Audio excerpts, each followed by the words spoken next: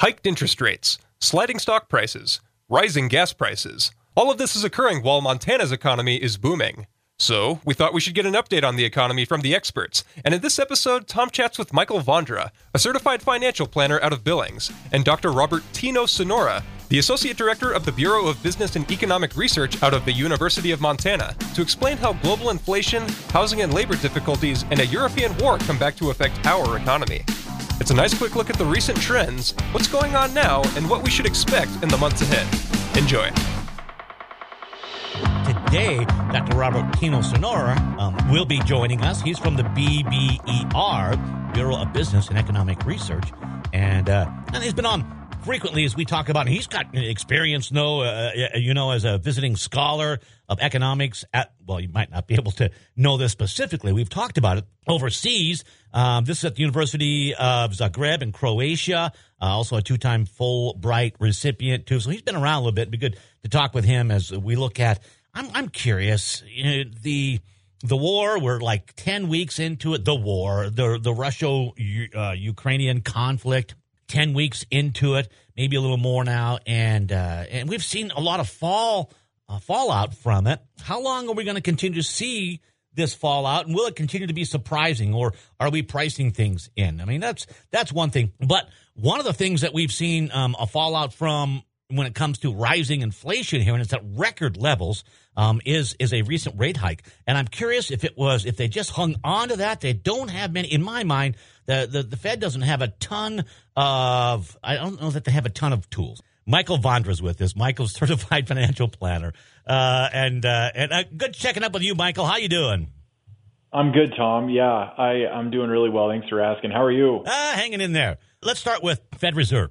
They raised interest rates a half point. In my mind, I'm not sure that they have a ton of tools. This one, I think they held in their toolbox a little bit too long. I would have thought that once you saw that newly printed money lying around, which we did at the beginning of January 2021 before the stimulus or the Biden stimulus, and then an infrastructure bill was passed, I would have had some serious thoughts about our economy at that point. Yeah, I mean, when I think we can all agree 2 years ago, the Fed was massively intervening, in the spring and then into the summer of 2020. And I think there was quite a bit of consensus. It was fairly bipartisan spending. Let's get some money out. The PPP loans were a huge deal. And there was kind of this all hands on deck. If we got to lower interest rates, lever up the Federal Reserve balance sheet, pump some money into the economy, let's stabilize this thing. But then it almost kind of felt like there was this point of gluttony where, they were pumping too much fuel into the system. And now when you look at the American consumer's balance sheet has just billowed to this absurd point. Before 2000, Tom, the checking and savings accounts here across the United States had hovered for about a decade at about $1 trillion. Americans were holding about $1 trillion in checking and savings. Today, we have $4 trillion sitting in checking and savings, a 400% rise in liquidity in the hands of the consumers over a 2-year period of time. I mean, you don't have to be an economist like Tino, who you're going to have on here later. You don't have to be an economist to say that spells inflation. So the Federal Reserve is kind of, as always, a little late to the party here and trying to kind of get things back under control. But there's a lot of question marks as to how they're actually going to get that done. Stock markets have been slipping for a couple of weeks here. Sometimes they'll take a precipitous kind of dive. This is not unexpected, though, because as we had chatted last time, stocks were compared to earnings ratio overinflated in that regard. Or please clarify that for us.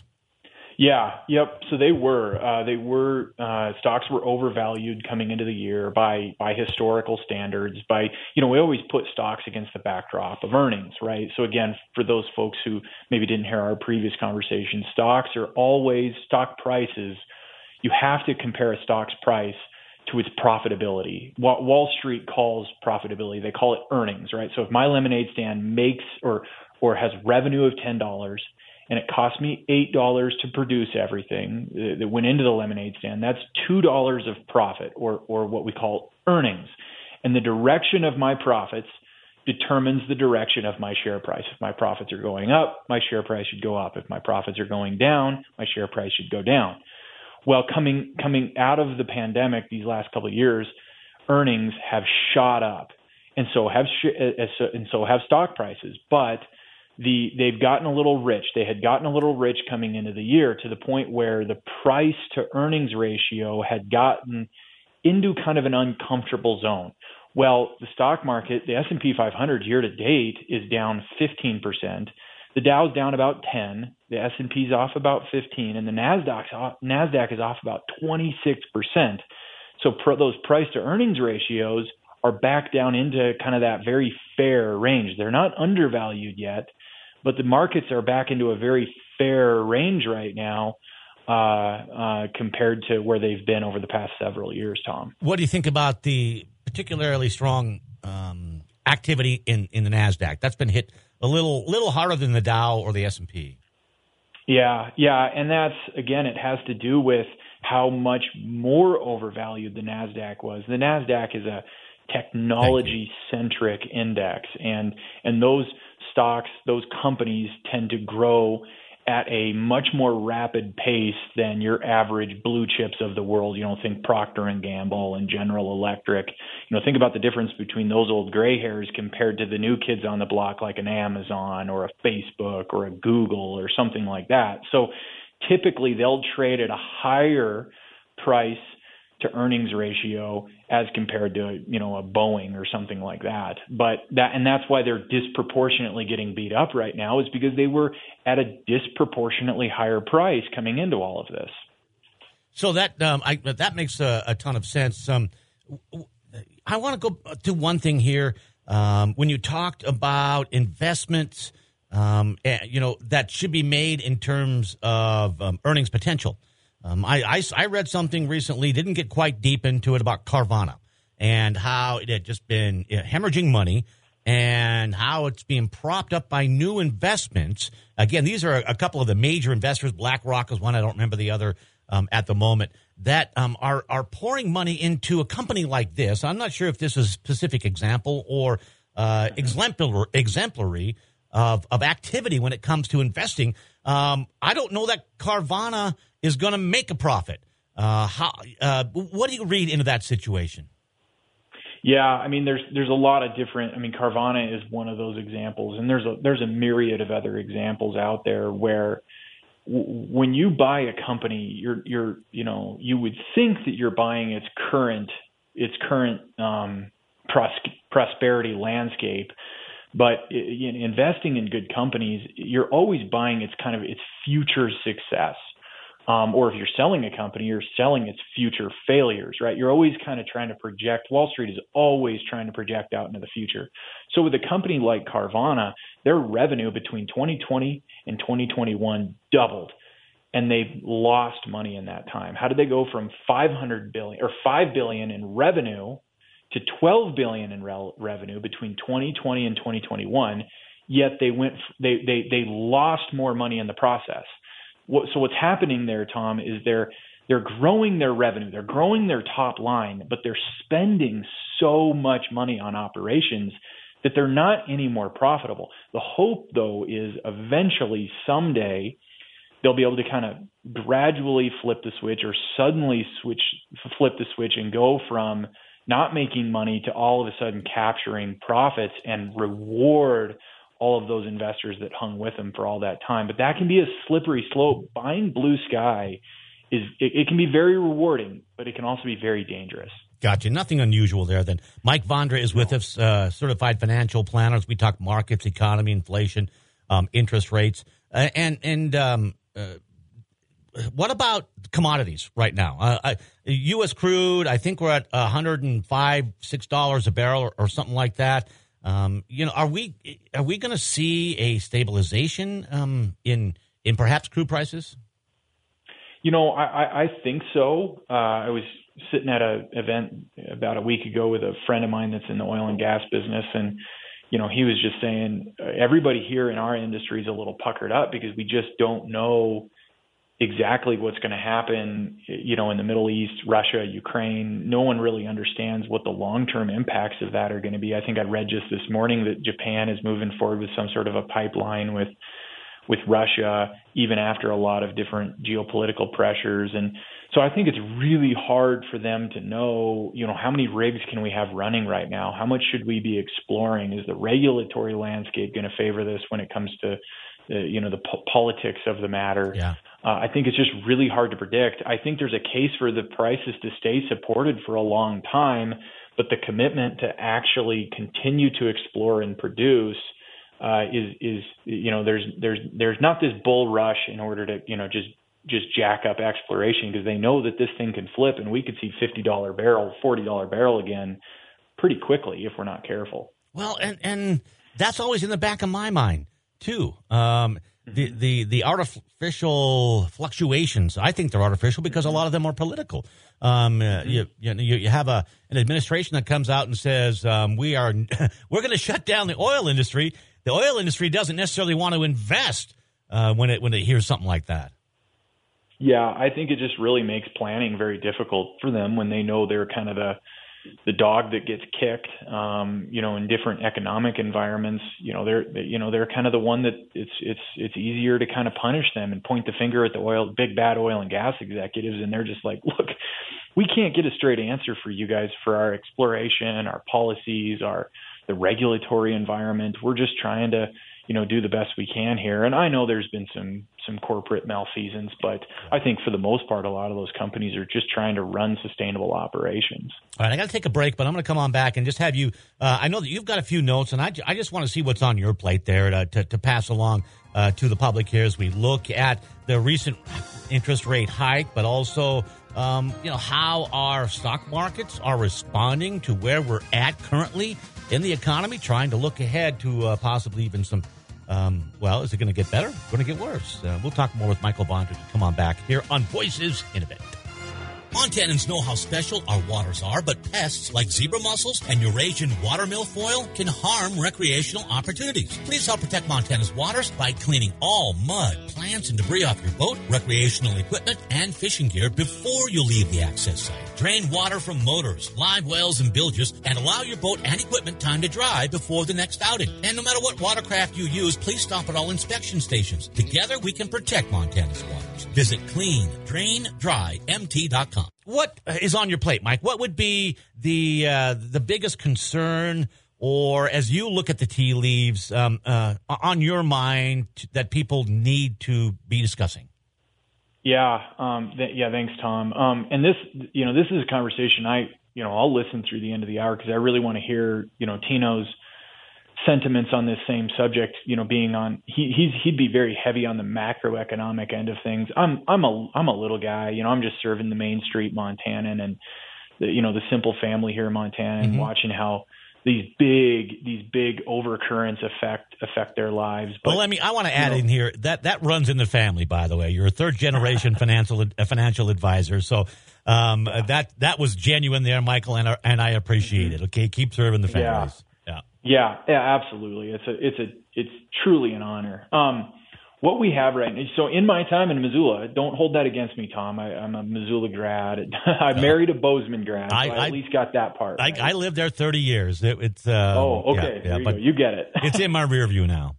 There you go. We're reformed. So I love it. But in my time in Missoula, this word stagflation. There's 100 different definitions of stagflation. We hear inflation. Inflation is the attention grabbing, fear mongering headline that we hear, and inflation's an issue. My favorite definition, though, of stagflation is a period or a time in history where inflation outpaces wage growth, right? So let me just put it this way. If my wages go up by 5%, great. If my costs go up by 5%, that's not great, but hey, no harm, no foul. They kind of canceled each other out. Stagflation, my favorite definition of stagflation is when inflation, when costs are going up at a faster pace than wages. And right now we are in stagflation to a pretty significant margin, actually. So wages are going up by about 6.4%, whereas inflation is about 8.6%. That's a 2.5% difference between my wage growth and my grocery bill. And that is, we're literally going backwards. Now, the conversation, Tom, comes full circle with respect to that cash, right? Remember I said we had been averaging about $1 trillion in bank accounts. We're now averaging about $4 trillion in bank accounts. So if you just put it kind of on a level here, if you used to carry about 10 grand in your savings account, statistics would say you now have about 40 grand in your savings account. And that's different for everybody, but you can have some stagflation if you've got that kind of cash in the bank from all of this kind of government intervention we've seen over the past few years.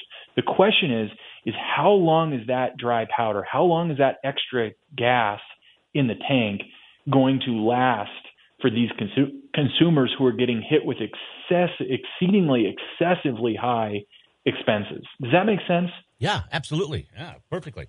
So stagflation, what does it lead to? A shrinking of the economy? It can, and that's really what we're watching right now is consumers. You know, it's about 70% of the reason the economy does what it does is based on consumer habits. And so right now, I think collectively, economists, analysts, finance guys and gals like me are watching the consumer. Does the consumer change their habits? Because that can send us into a contractionary environment, economically speaking, a contractionary environment, which is what we would all refer to as a recession. A recession is 2 consecutive quarters of falling GDP or contracting GDP. We just had Q1, the economy did contract at a 1.4 annualized rate. That'd be a great thing to ask Tino about because, you know, technically we are halfway into a recession right now. If during Q2 the economy continues to contract, well, hey, we're in a recession. And what does that mean for labor? What does that mean for hiring? What does that mean for business expansion? What does that mean for jobs and wages? There's a lot of big questions that come from. What does that mean for the markets, which is really where I would more get involved. So big questions to be contemplating as investors and as businessmen and women, as people within the community here. And that question being, and Dr. Sonora, Tino, is going to be on here shortly. What would you query of him? I would ask, if I could be talking to him right now, I would say, hey, Tino, what are your thoughts? And he won't have an exact answer. He'll kind of he's listening, by the way. He's on hold and he's listening. So, yes, that's awesome. So I would just say, hey, how close are we to actually squashing inflation? I mean, a 25 basis point hike, a 50 point basis hike, another 1 or 2% in rate hikes, 3% in rate hikes. Is that it? Is that all we have to do to take this record inflation down with this much cash sitting on the sideline, with this many people not working in jobs? There's some massive forces that are colliding here. Is it really going to be that simple? Or are the glory days of 15% mortgage rates from the early 80s, are those back on the table? Are those coming up on the horizon here? Or is it like, no, we can squash all of this with a couple of Fed interventions? Yeah, I'm curious about that too. So let's get him on. I got to take a break and we'll come on back. Michael, it's good to hear from you. I appreciate that. I hope you're well. I know you said you're doing good. Yep. And I appreciate that. And we'll chat down the road, okay? Yes. Thanks, Tom, for having me on. Michael Vondra, certified financial planner. You can just look him up. Again, it's Vondra, VONDRA. We'll take this break, and then Dr. Robert Tino Sonora is going to be on here from the BBR in just a bit. Here is BB with headlines. When it comes to agriculture, anything can happen, and it usually does. At Northwest Farm Credit Services, our business is safeguarding yours. We provide a variety of crop and livestock insurance options, and our agents don't just know insurance, we know farming too, which means we know what it takes to keep you up and running, even if the unexpected occurs. So if safeguarding your business sounds like a good plan, give us a call. Northwest Farm Credit Services, here to help you grow. Equal opportunity provider and employer, equal housing lender. During the pandemic, many of us postponed healthcare appointments, but now it's time to catch up on checkups. From well visits, annual exams, and immunizations to preventative screenings and scans to catch issues early, to visits with specialists for chronic conditions, and the dentist and eye doctor too. Let's all focus on health and get healthcare appointments back on the calendar. Start by making a healthcare appointment today. Learn more at facebook.com/health406. Montana Department of Public Health and Human Services. All right, welcome back. Dr. Robert Tino Sonora is with us here now. As talked about, Associate Director of the BBER, has experience as a visiting scholar of economics, and this was at the University of Zagreb in Croatia. So he knows the landscape internationally, but also as an Associate Director of the BBER, Bureau of Business and Economic Research at the University of Montana, knows this landscape here, too, and I certainly appreciate, as an economist, his expertise. Good morning, Dr. Sonora. Tino, how you doing, sir? All right, Tom. How are you doing? Hanging. Good to be here. Yeah, thank you for being here. Appreciate that. It's time we catch up. First of all, though, Michael Vondra, and I think you heard him, certified financial planner, wanted to know, and that's a very good question. I had it on my deck, too, with that 0.5% interest rate hike. What are the mechanisms then to, as Michael had said, squashing inflation? Will an interest rate hike, whatever it amount or whatever it ends up being, do that trick? It's going to be tricky. I mean, let me just say a couple things first before I answer that question directly, that monetary policy is a very quick instrument in terms of implementation, but tends to be very slow in actually realizing the results.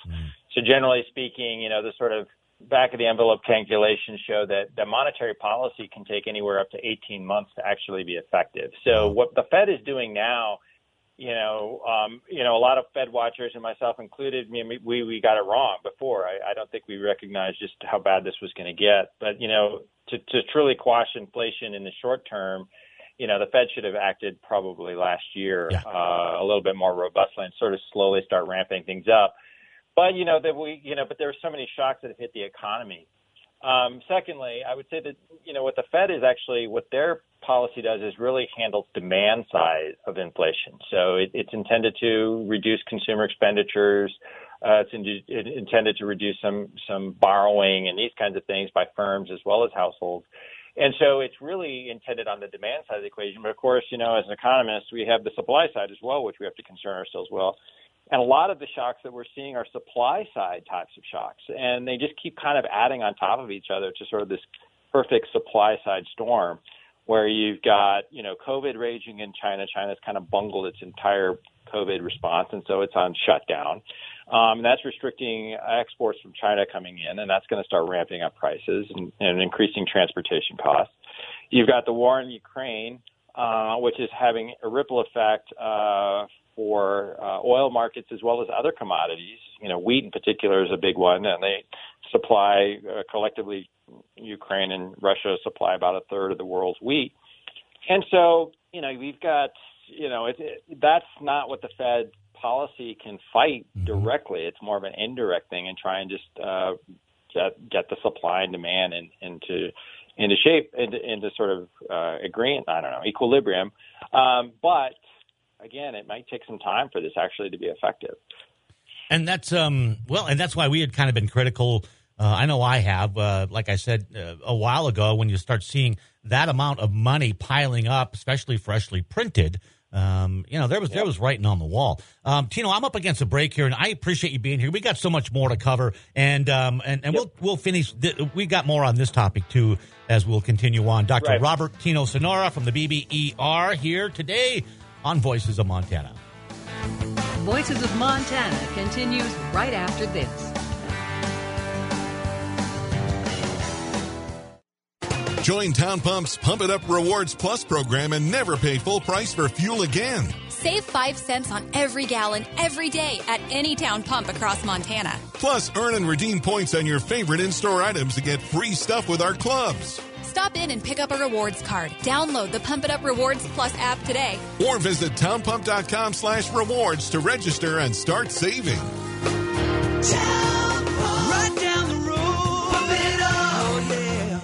Now Now back with Dr. Robert Tino Sonora, Associate Director of the BBER and also Director of Health Research, and just a ton of experience too. Comes to Montana as he was a professor of economics at Fort Lewis College in Colorado, and I mentioned his work in Croatia. That continues even today. And Tino, I really appreciate you being here. Let's first of all, you do have associations over in Europe, and I assume that you've talked to them about this conflict. What's on their minds? Oh, I think we talked last time. Obviously there's some concern. I think it's kind of calmed down a little bit now. My sense is no one seems to be that panicky. I think in the initial stages there was kind of a concern about a redo of conflict or some sort of nationalist risings in Serbia in particular. But I think that's kind of calmed down now. I want to finish up that. Good. Which is good, yes. As you had kind of said, I will get to that question in a bit, are there more surprises coming out economically when we see this conflict, which is likely to continue on for a while?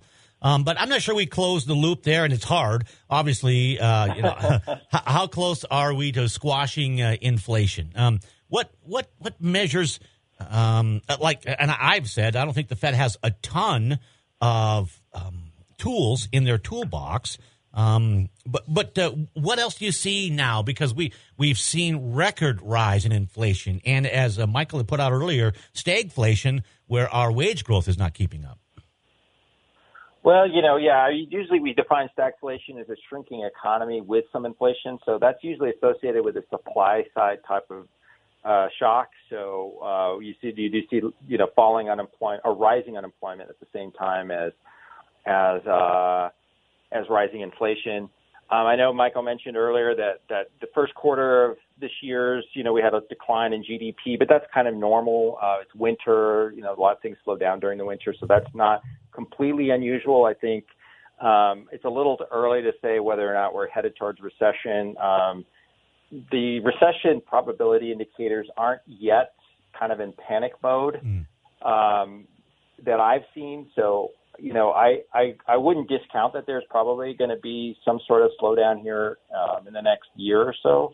I wouldn't say that. It's particularly with the Fed trying to ramp up interest rates and doing it relatively quickly. As I said earlier, I think they're a little bit behind the eight ball. It does take time for that Fed policy to actually sort of manifest itself in the desired outcomes, which in this case would be lower inflation. And they're really concerned about also, undermining employment. But I know they want to get inflation in check, and they want to make sure that they have credibility in fighting inflation and keeping it in that 2% range is kind of their target. They might, who knows what they could do? They could change a target. I mean, there's so many unexpected shocks that are happening these days that it's hard to keep up. It's impossible. Well, and that's part of the fun of it here too. Is there are so many of these variables. And I know as an economist, you take into account these variables, but generally you have a handle on some of those variables or most of those variables, I think. It's really Go ahead. Yeah. Yeah. And I was going to say that, anymore, there's so much more information that we have access to as an economist, but it's kind of almost, we're starved with riches. It's just like, well, what do we focus on? I mean, so a lot of people will focus on, say, consumer sentiment, but there's a lot of studies that show that consumer sentiment is primarily tied to things like the gas price. And so when gas prices go up, people start feeling bad because that's something they see every day. It's very tangible.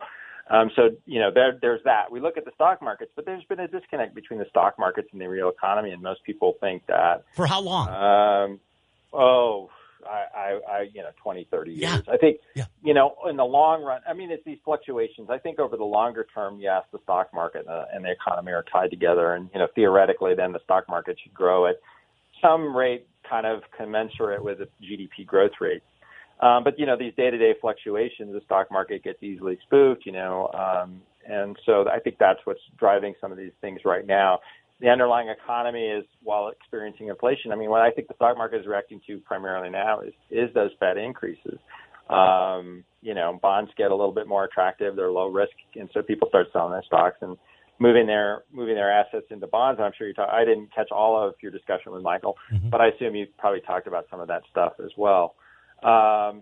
in addition to that, there's a lot of churn going on in what consumers are buying. I mean, what are they buying? I mean, during the pandemic, we kind of shifted our consumption away from service consumption like restaurants and movies and moved into durable goods, and that still hasn't kind of come back to quote unquote pre-pandemic norm yet. And so there's some uncertainty going on there. You asked me what surprises to expect. That's the definition of a surprise, right? Which is we don't know what could happen. I mean, God forbid, Putin decides to drop a bomb or something. I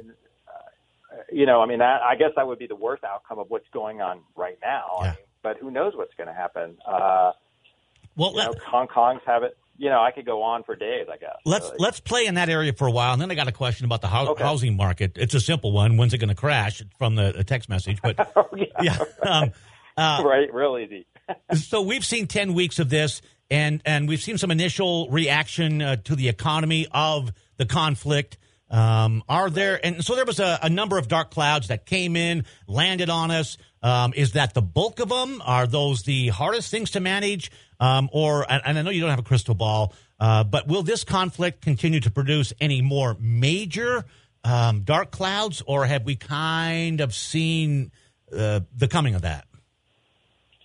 I don't know. I think, again, it remains to be seen. So when I look to sort of look into a crystal ball kind of thing, what I tend to look at frequently is an exchange rate, because that sort of shows people's confidence in a given currency.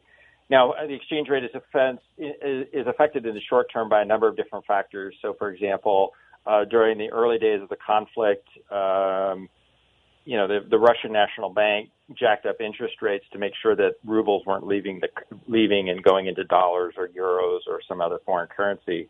The central bank Russia has lowered their interest rate, but the ruble has actually gotten a little bit stronger than it was even pre-war. So from that front, if I'm just looking at exchange rates, you might say, well, there's people kind of, I don't want to say this is not a definite, it's just a hypothesis, that maybe people kind of quasi-accepted the current status of the war right now, but certainly that does not discount that something crazy could happen.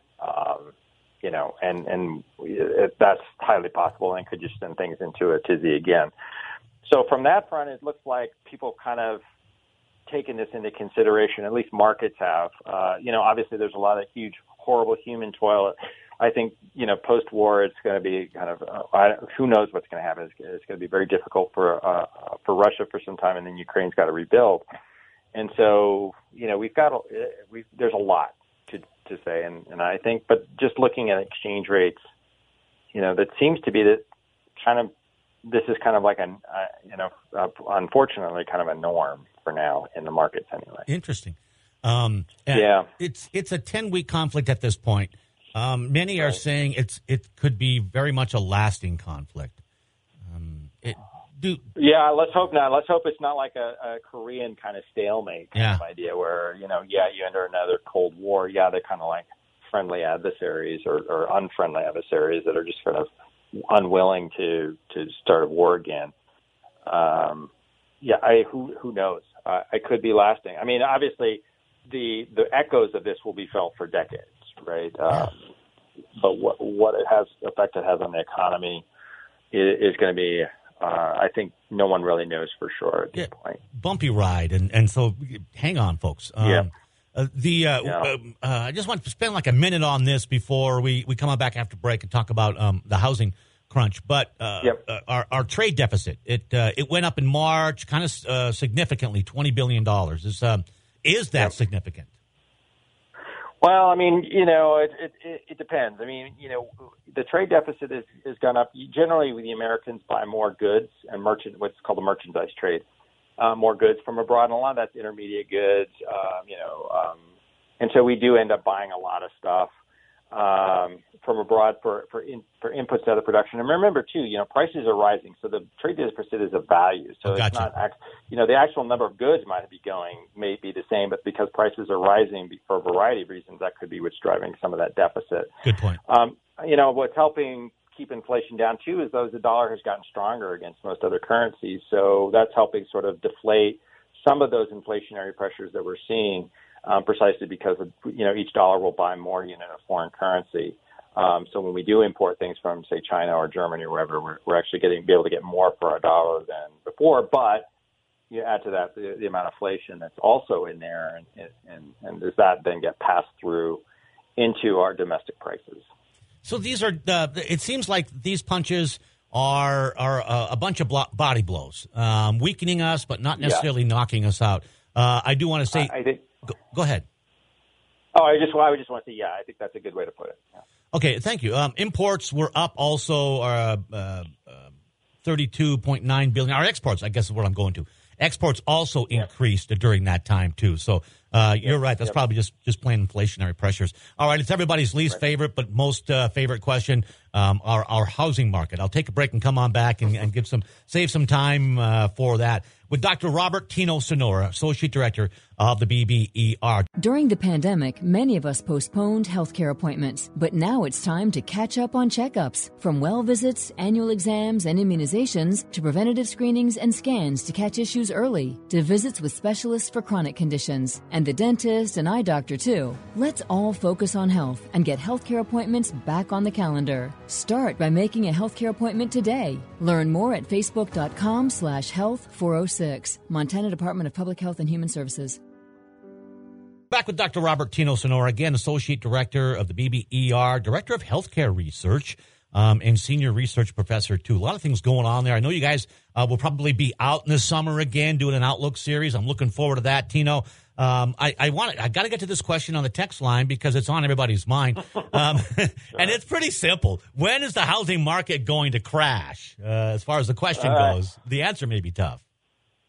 Yeah, who knows? Right. The question is, I don't know. It depends on demographics. Do people Does it have to crash? Maybe it doesn't have to. Yeah. Maybe it doesn't have to, and I don't think that it's going to be. If it does, famous last words. I'm starting to eat my words a lot these days, but famous last words. I don't think it's going to be. If it does, I don't think it'll be as tumultuous as the last crash. Oh yeah. A lot of the last crash, the problems were caused by some sort of questionable mortgage lending practices, as well as some crazy types of mortgages that were being offered, such as interest-only mortgages and these kinds of things, which people got a little carried away with.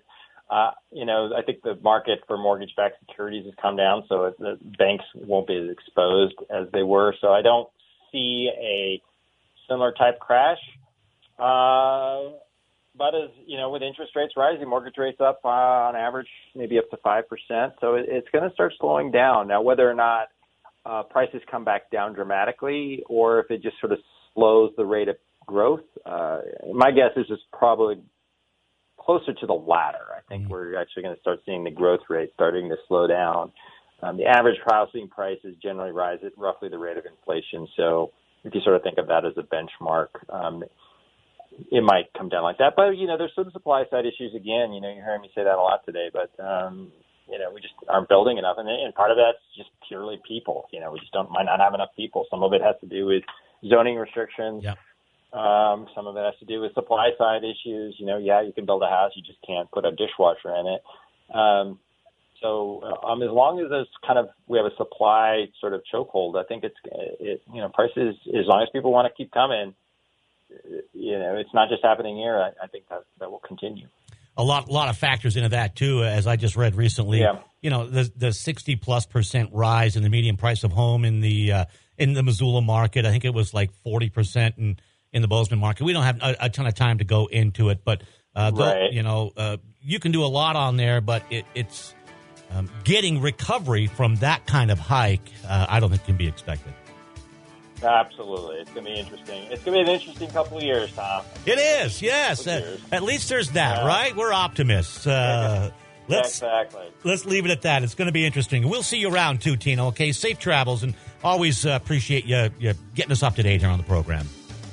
Well, thank you very much, Tom. I like coming on and talking to you. It's always fun. Great stuff, too. All right, be well, and we'll see you guys tomorrow.